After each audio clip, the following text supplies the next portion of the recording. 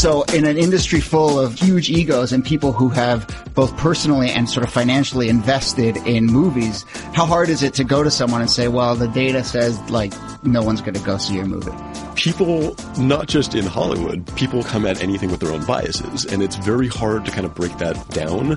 You know, there have been times where we've run numbers, on movies. There's a movie coming out in the future. I can't really say what it is, and it didn't score nearly as well as what similar films have ever scored. Is it Star Wars? Yes, it's Star Wars. But I can't say that it's Star Wars. And the reaction from the executives was a little more questioning of them, the methodology. And yeah, all of a sudden they become Bayesian experts. Yeah. Hello, my name is Jody Avirgan. I'm the host of 538's podcast, What's the Point? Those of you listening in the 538 feed probably aren't surprised that I'm here, but those of you listening on Grantland, we're here because this is a special cross-pod with What's the Point and Andy Greenwald of Hollywood Prospectus and the cleverly titled Andy Greenwald podcast. That way they can't fire me from it. Right, exactly. But Andy, I'm excited. Welcome to the world of data and brushed metal and Thank you. It feels great to be here with you. It feels great to be behind a desk, and I look forward to being like the voice of the scrappy fan. You know what I mean? Like, I'll be the David Eckstein. You're like, it's all about heart, and I'm all about Clubhouse stuff and intangibles. But right. So we're here. We kind of have the 538 look going, but we're doing this cross pod because my show is about how data affects our lives, and your show is about Hollywood and culture and movies and TV. And we found someone to interview who kind of sits right in the Venn diagram of those two worlds. And joining us from LA is Josh Lynn, who runs a company called Piedmont Media Research, which I guess uses data to create an algorithm to predict how movies are going to do. Josh, did I describe that correctly? Yeah, that's a pretty good summation. What our company really does is, we'll do original research. We'll try to get sentiment on how people are feeling about movie ideas and movie concepts, literally just from the initial idea stage. And so the whole point of it is to try to determine from a really, really early point in time, is this an idea that people are even interested in? Is this something that looks like it's going to do well in the theaters? Is this something that people should actually even try to pursue? But you said that that's from when it's just an idea. I mean, how much information are you working from in order to be able to predict? The way I describe it is it's almost a couple of paragraph description of what the basic plot is. So, it is essentially what you would get out from a trailer. So we don't need to know, we don't even want to know really every single, point of the plot of what's going to happen.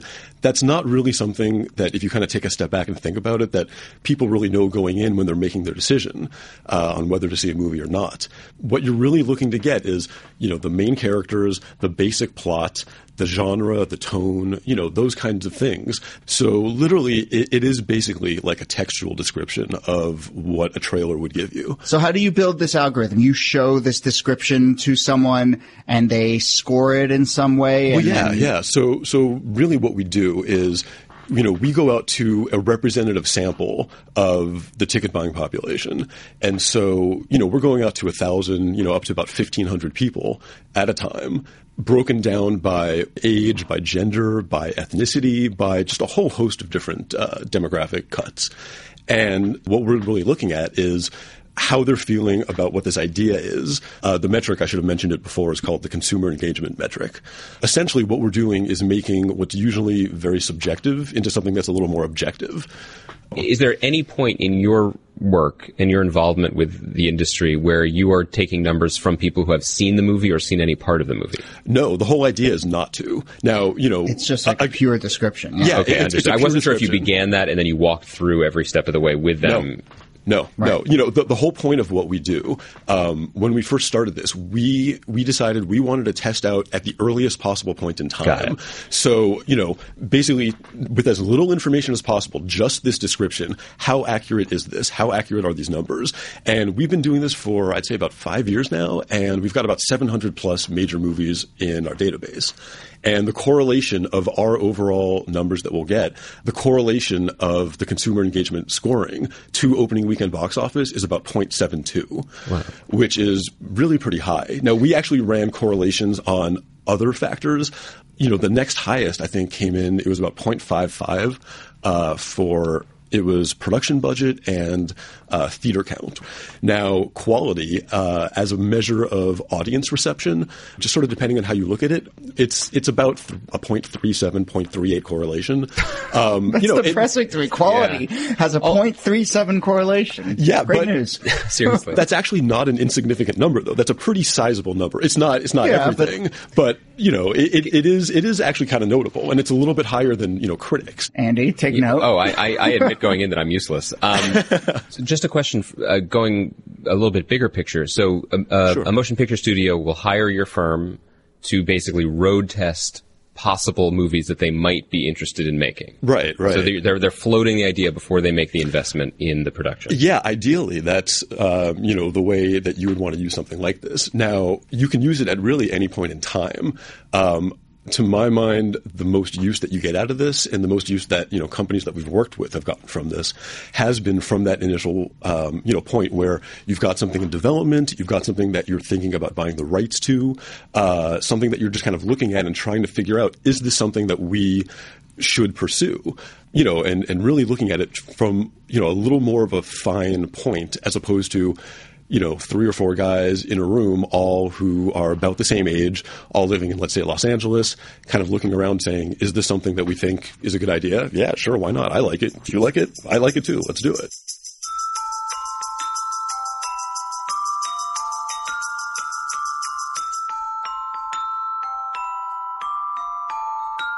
Everyone seems to think that their baby is beautiful, right? Everyone thinks that their movie is different. If you hear a score that you didn't like necessarily, a lot of times, kind of the pushback that we would get is, well, okay, yeah, but, they haven't seen the trailer. This can change. This will change. What I would say to that is that literally 98% of the time, it doesn't change. I would say the only time something changes is when there's something that you really sort of get visually out across in a trailer, or just something which, is being presented in a very different way in a trailer than you would normally get. So, a movie like Guardians of the Galaxy, that movie scored very solidly for us, not super off the charts. Now, that's one of the few movies that we've ever run twice. When the trailer for that movie came out, I wanted to run that one again because I knew my reaction was, holy shit, this is like the one movie I need to see this year. Now, that doesn't always happen. Everyone, would tend to think that their movie, that's the movie you're going to have that reaction to. Really, that happens so infrequently. But so when we ran it a second time after the trailer was out there and just sort of seeing how people were responding to this movie now, what this concept was, with the trailer having been put out there into the world, the numbers, I think they almost doubled. Is it also possible then to extract information on where they don't need to invest? Because if there's a movie they're already going to make, and something like Star Wars, which, the brand awareness is high with everyone, but if there's a movie that, for example, a studio could save money if they don't need to advertise to, say, comic book crazed teenage boys, because they already know about it. So instead they can put more money into attracting a different audience. Can you go that fine with the data? I think that's actually a really good use for what we do. I remember one of the movies that we looked at early was it was Battleship, which overall scored, it was pretty much on the low end. It scored decently with guys, but basically it scored literally almost in the indie area with females. Now, in general, women, I think, make up about 52% of the overall ticket buying population.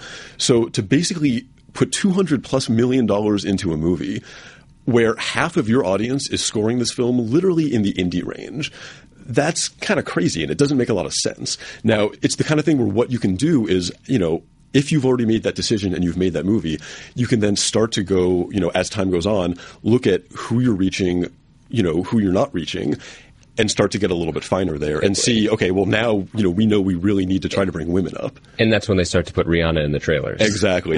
Right. Or tell Taylor Kitsch to take his shirt off, depending. Yes, exactly. Or both. You mentioned that this is kind of really part of a whole ecosystem and this whole chain of creating and marketing a movie. Are there any movies coming out this fall or came out this summer that kind of illustrate the way that you sort of corrected the course for a movie, that it was headed in one direction and your algorithm said, actually, this should be this kind of film, or actually you're going to make more money than you thought or lose more money than you thought? Yeah, I mean, that does kind of happen all the time where you see, based on the numbers, you can look at something and determine, okay, wait, this is, looking to do very, very well or looking to do very poorly. Now, again, our numbers that we'll do research on, the way I sort of describe what we do, it's very similar to, I think, what Nate Silver does at 538, Good. where we have a quote of mentioning Nate's name once per so thank you for yeah, no, I just marked it off the list. No, it's, a lot of the work that he does, when he's doing the presidential modeling, let's just say, is sort of equalizing out the polls. Then he's sort of taking those numbers, right, and supplementing them in, a regression model, in, a further predictive model with other factors that matter as well. That's kind of the same thing that we're looking at and that we're doing. The only real difference is that polls don't really exist for movies, so we're the ones creating the polls. If we run with the analogy to what Nate does, I think one of the places where it gets interesting and hairy is when Nate does his, or 538 does their polling analysis and goes to someone who's passionate about a candidate and says, hate to break it to you, but Bernie Sanders is probably not going to be president. So, right. In an industry full of, huge egos and people who have both personally and sort of financially invested in movies, how hard is it to go to someone and say, well, the data says, no one's going to go see your movie? You know what? It's interesting. People, not just in Hollywood, but, sort of in general, people sort of come at anything with their own biases. And it's very hard to kind of break that down. And so, we've had experiences where if we've told people sort of what they've wanted to hear, they'll tend to very naturally agree with what it was and, right. think, hey, great job, guy. There have been times where we've run numbers, on movies. There's a movie coming out in the future. I can't really say what it is, and it didn't score nearly as well as what similar films. Is it Star Wars? Yes, it's Star Wars. But I can't say that it's Star Wars. And the reaction from, the executives was, I don't want to say indignant, but a little more questioning of then the methodology and, Yeah. All of a sudden they become Bayesian experts. Yeah. And this happens in in doing this show over and over, you hear about this. This happens all the time in the analytics world, is that the people who are on the other side of it hear what they want to hear and then all of a sudden start to question it when it doesn't go their way. And so there's just biases for sure. throughout. And at some level, you just can't get past those. Yeah. And, my job is basically to give people the information. So I don't have a dog in any of these fights. I'm just the reporter pretty much. So, we'll run the numbers and, a lot of times people will ask me, well, why? Why this? Why did this group not score a film as well as, we would have liked it to? My answer a lot of times is, I don't know. My job isn't to know why. My job is to know what. And this is what it's saying.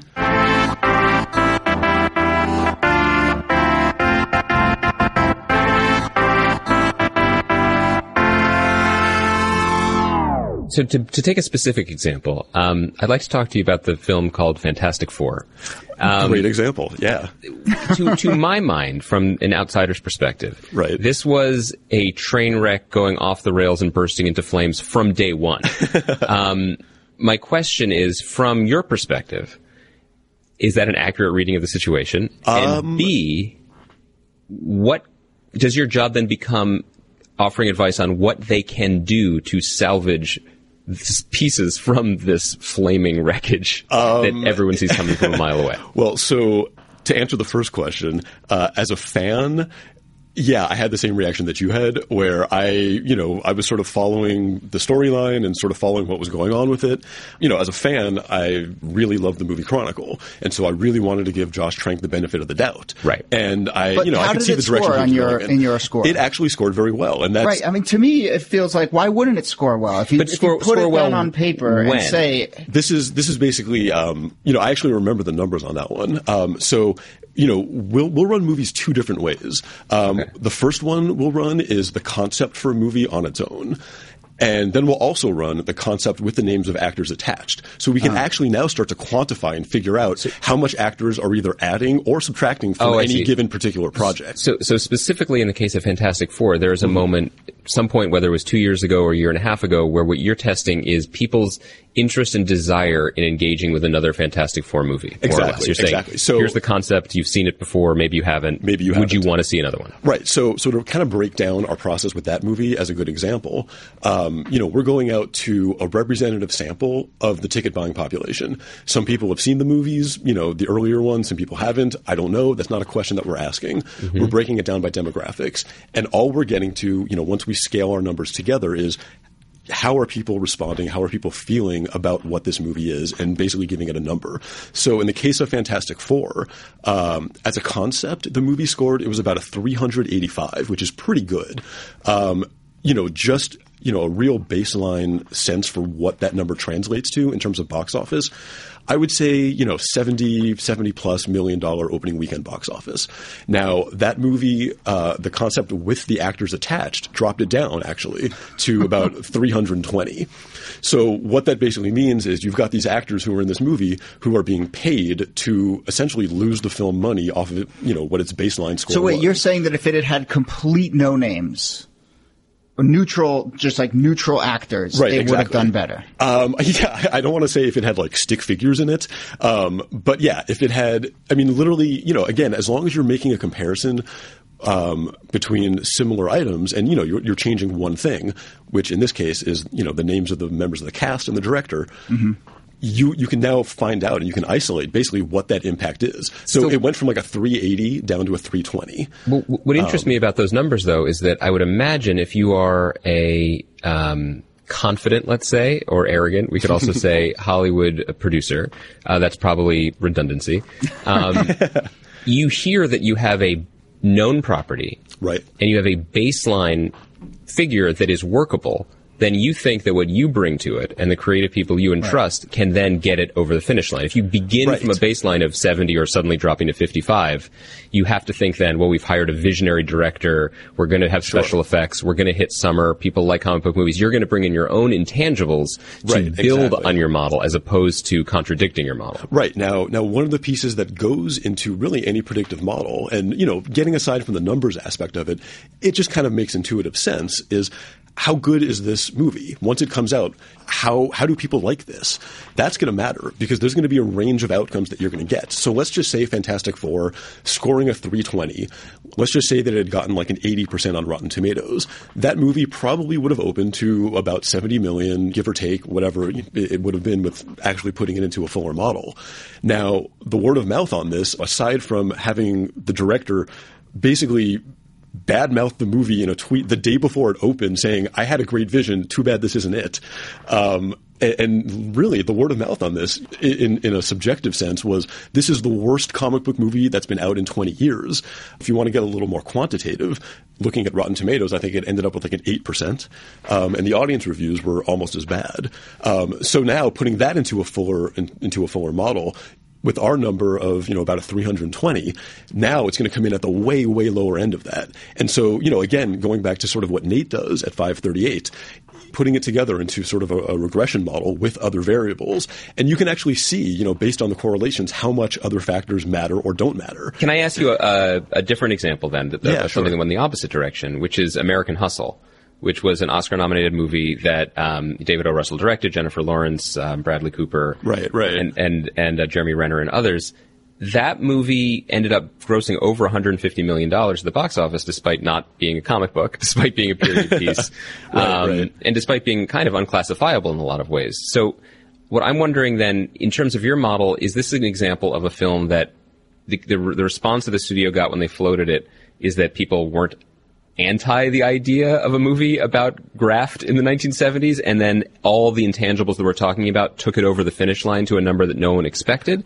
Or is this something that is beyond science because when Jennifer Lawrence says, I want to make this movie, the studio's like, well, we want to make more Hunger Games. Or is there something that we don't actually recognize in that plot that is actually attractive? From what I remember, American Hustle scored pretty well. And, I think it did increase a pretty decent amount, maybe about 15-20% with the names of actors in there. Right. And so, that's the number that you're sort of looking at when you're making projections. I think the word of mouth on that was pretty good. I think also the specific path that it took, It was basically, I think they made the play for it to be, this Academy Award nominated, big end of year film. And so once they opened it and, it sort of got that treatment and it started getting, that much more press, when you're doing modeling, you're not modeling an outcome as much as you're modeling a pathway to an outcome. So you're then going to sort of look at how other movies that have sort of gone that same route successfully, have ended up doing.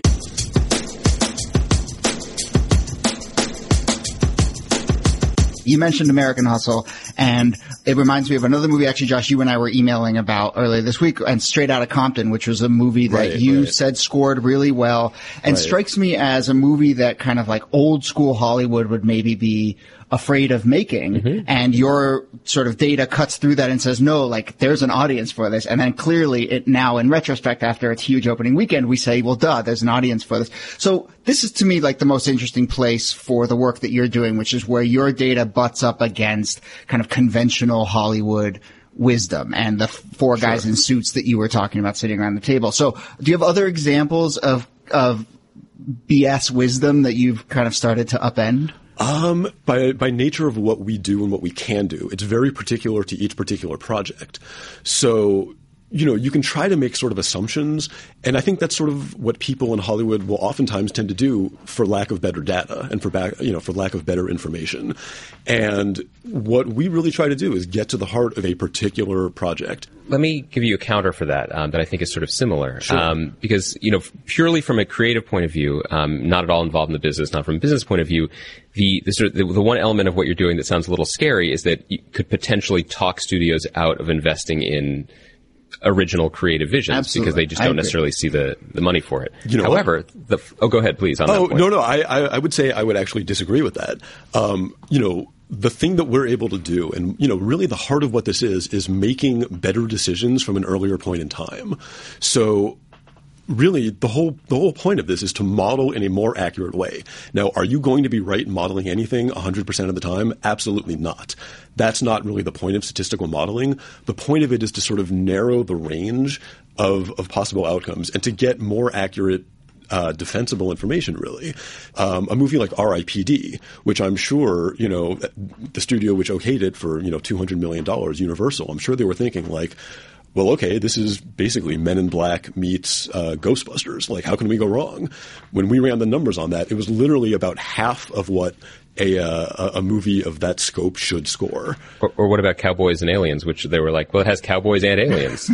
What could go wrong? So I think I'm convinced that this algorithm can sort of, like you were just saying, dissuade someone from making something that they're convinced will be a hit. But I think I share your hesitation or worry that this could potentially crowd out original ideas or taking a chance. Which, by the way, has already been crowded out. Which has already been crowded out. And so maybe it's just a matter of like, I hope that your algorithm would provide a path towards doing original content, and maybe it doesn't. But like, if it's about what audiences want, I mean, the whole problem is that Hollywood only does what audiences want. And if we just keep repeating that, and if the data going in is this is what audience wants, then it's going to spit out the same old thing. Not necessarily.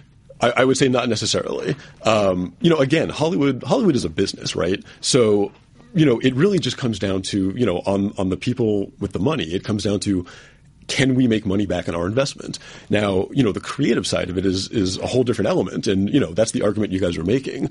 The thing that I would say to that is, again, when you're putting something into a model, you're getting a baseline for how people are feeling about what this concept is. Now, if you have a great script, if you know the script is really, really good, now that's going to be a factor that goes into a model. That's going to be sort of a supplemental factor. Quality does matter.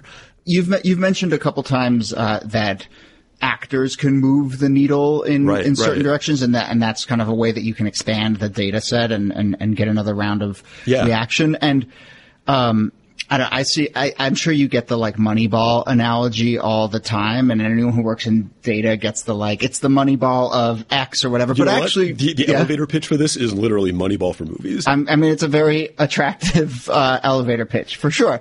But one of the things that actually Moneyball was really good at pointing out, one of the lessons of it is that it's about identifying undervalued and overvalued assets. And so when I think about Moneyball and the analogy to you, I think about actors and whether that you can sort of point and say, okay, here's an overvalued asset in Hollywood, or here's an undervalued asset in Hollywood. I would say that, from all the movies that we've looked at, one actor that totally comes to mind, and, again, the sort of more extreme examples in either direction, a lot of times are very common knowledge or Stop being such wisdom. a nuanced data guy. Just tell us who it is. Denzel Washington. Every movie that we've run with his name in it has increased the score of that film as a concept by anywhere from 30 to 40%.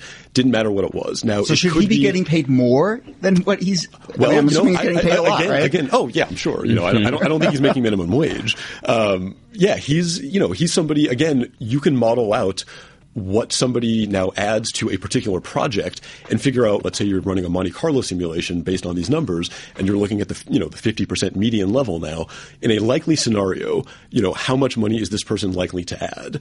And you can actually start to quantify not just, hey, this guy is worth $20 million overall, but okay, in this project, with this budget and, these are the parameters we're working with, this is what it looks like he adds relative to Sam Worthington. So you can actually look and see, okay, Sam Worthington, let's say at $2 million, is it worth it to spend the extra $8 million, for Brad Pitt in this project? Does this creep you out at all? Like this trading of... Well, no, Sam Worthington has negative... I know. This goes back to sort of the little part of unease I have with all this, which is that... Well, I'm extremely uneasy. Yeah. There's this sort of seductive nature of data. And that when you're sitting there with what feels like empiricism, you all of a sudden can gird your sort of decisions, especially when they reinforce conventional wisdom with that data. Yeah, and definitely. all of a sudden, that conventional wisdom gets hardened. And I worry then, in a weird way, it actually ends up... Like Moneyball kind of became its own conventional wisdom, and it became this doctrinaire thing, and all of a sudden, people aren't thinking another possible creative way. Although the movie of Moneyball did pretty well. The movie of Moneyball did... Oh, that was a fantastic movie. No, the thing that I would say, because this is very similar, I think, to the whole sabermetrician, rise and the whole argument, between, the numbers geeks and, the agents who are sort of the hard-bitten guys who, actually go out and watch the guy play. And I've been doing this for 30 years and, It's the best scene in Moneyball, by the way. Oh, yeah, that's a great scene. But, it's something where you've got people who, it's really genuinely do believe that, listen, there's no way your numbers can tell me anything. There's no way your, fancy algorithm can tell me something. I've got to see this guy play. I've got to get a sense for what this is. I'm the person who put Cameron Diaz in Bad Teacher. I had a sense that this was going to work and it did. Put that on your tombstone, the thing is also, yeah. But, it's the kind of thing where, sometimes if it's right, people will remember the successes and they don't remember the ones that didn't work, or there's a reason why it didn't work. So wait, you told us that Denzel can boost the movie, but I want to hear the flip side. Who's the famous person who's dragging movies down? You know what? I would say honestly, again, it's generally a case by case basis, and kind. No. I mean, Hollywood's going to eat you out, man. You got to learn to talk shit. Well, there's also, I would imagine there's less data, because if you star in 2 movies that bomb, you don't get to star in 10 more to create the trail but there's that Denzel. classic Hollywood thing of like, how does this person keep getting movies? Right. Well, again, I'll tell you some examples. Sex and drugs and agents. Yeah. No, I think, Denzel was one of the few who every single time it's pretty much the same thing. Sandra Bullock is a really good example of it being very project dependent. Mm-hmm. Her and Melissa McCarthy, the alchemy of the two of them together in that movie, The Heat, that was the single biggest jump that we've ever seen, where that movie jumped about 90% in its scoring from concept. And part of that was due to the fact that the concept for The Heat was not something people were very interested in. You put those two in it together, it jumped up about 90% higher. Now, you can start to figure out now, okay, was it Melissa McCarthy? Was it Sandra Bullock? How would this score if it was Melissa McCarthy and Jenny McCarthy? How would it score if it was, Sandra Bullock and Sharon Stone? You can start kind of playing around and making comparisons. Does it get as fine as something like Interstellar, which is another movie that was an original concept, made over $150 million? Right. Christopher Nolan cast Matthew McConaughey before what we came to call the McConaissance really started.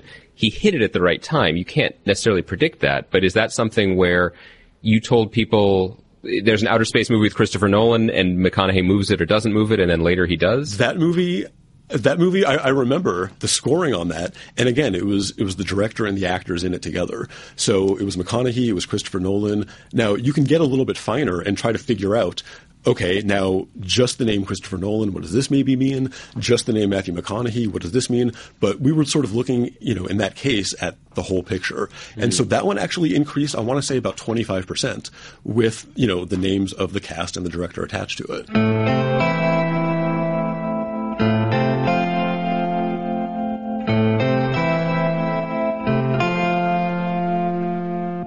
I think we can start to wrap up, but I just want to look forward. I mean, we've looked at a bunch of examples in the past. Do you want to just give us a little preview of the fall? And you mentioned Star Wars. Star Wars we're not going to surprisingly accept Star Wars. That Star Wars is going to make a lot of money. You got to give us something a little more of note. I'll kind of give you a couple that we looked at that were coming up. There's a movie Pan, which is coming out, which I don't want to say that it's going to do badly. I saw the trailer, and I will say that it's going to. I'm also going to say when you invite critics to review it a certain way in the title of your movie, you're in trouble. I feel like that they probably should have thought that through. And the title backwards is what I'm going to be doing throughout the movie. And let me just say, if We Are Your Friends with Zac Efron had been called Rave, maybe it would have gotten better reviews. Interesting. Okay. I'm done. No. Pan for the budget that it has, it's looking fairly weak. That type of a film, I think for our scale, we'd want to see it score about a 250. It scored about a 200. Now, that still means it's going to make some money. And again, if it gets great reviews, if it gets, terrible reviews, that's going to kind of push it up to the sort of, slightly higher end, slightly lower end. It's in your hands now, Andy. Mm-hmm. All right. So Pan. There were a couple that I'm trying to remember that looked pretty strong. Bridge of Spies, which it's Spielberg and Tom Hanks. To my mind, I didn't think that was actually going to be one that looked to do all that well. It just didn't seem that interesting to me. That scored very well, especially for the type of film that it was. And I would say the trailer was very effective in changing my mind about what the movie was going to be. Okay. Again, that's subjective, but I like you, I read it and it seemed very buttoned up, straight-laced, not, very awards baity. And then they cut a trailer that makes it seem much more exciting. That one scored well. Witch Hunter with Vin Diesel. And his name in that project increased it by about 20 or 25%. But that was one that I was surprised that was scoring pretty well. I think on the flip side, I think the lowest that we saw coming up was like Gem and the Holograms, which is, it's not entirely surprisingly. We're not talking a big budget blockbuster. Let me throw two at you sure. that are not necessarily looking to make $200 million, but are looking to win awards and hopefully do pretty well. Sure. Black Mass, the Whitey Bulger movie with Johnny Depp. Yeah. And that's one. And Joy, which is David O. Russell's new movie, again with Jennifer Lawrence and Robert De Niro. Joy we didn't run at this point. We're up to Thanksgiving basically, and we're Enjoy's Christmas. Right. Enjoy's Christmas. Black Mass scored well. Now, again, quality is going to come into play on this, but I want to say it scored about a 240, 250 on our metric, which means there's definitely a good amount of interest in that. And so, you're probably looking, again, depending on quality, if it's no good, it'll bring it down. You're probably looking somewhere around $20, $1 million opening, something like that. And then if it has longer legs, that's up to them. Right, in exactly. terms of execution. Yeah, exactly. Right. And that's sort of why a lot of what we'll do is, geared towards opening weekend box office. You can correlate, our numbers or any numbers to anything, but a lot of opening weekend or a lot of box office after opening weekend sort of depends on, was this any good? Josh Lynn of Piedmont Media Research, thanks for joining us on our cross pod. What's the Point meets Andy Greenwald. Thanks, that was fun. Yeah, no, thank you guys for having me. It's been really cool. So, 538 fans, you can subscribe to Andy's podcast in the Grantland channel, and Grantland fans, you can subscribe to What's the Point in iTunes, and then we're going to measure who sends more subscribers to the other, and I think the losing show just gets canceled. I know how much Josh charges, and I'm going to pay him to advise on how that's going to go. And I will work the numbers for you guys on that, and I will let you know. I appreciate that. All right. Thank you, Josh. Yeah, thank you guys. What's the Point's editor is Chadwick Matlin. Our video producer is Ryan Nantel, with help from Jordan Shulkin. Joel Werner helped mix and produce this episode. My name is Jody Avirgan. I'm on Twitter @Jody Avirgan. You can email me again, podcasts@538.com.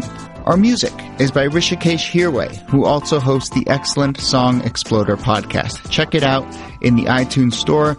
While you're there, look up What's the Point and give us a rating and a review. Thanks for listening. See you soon.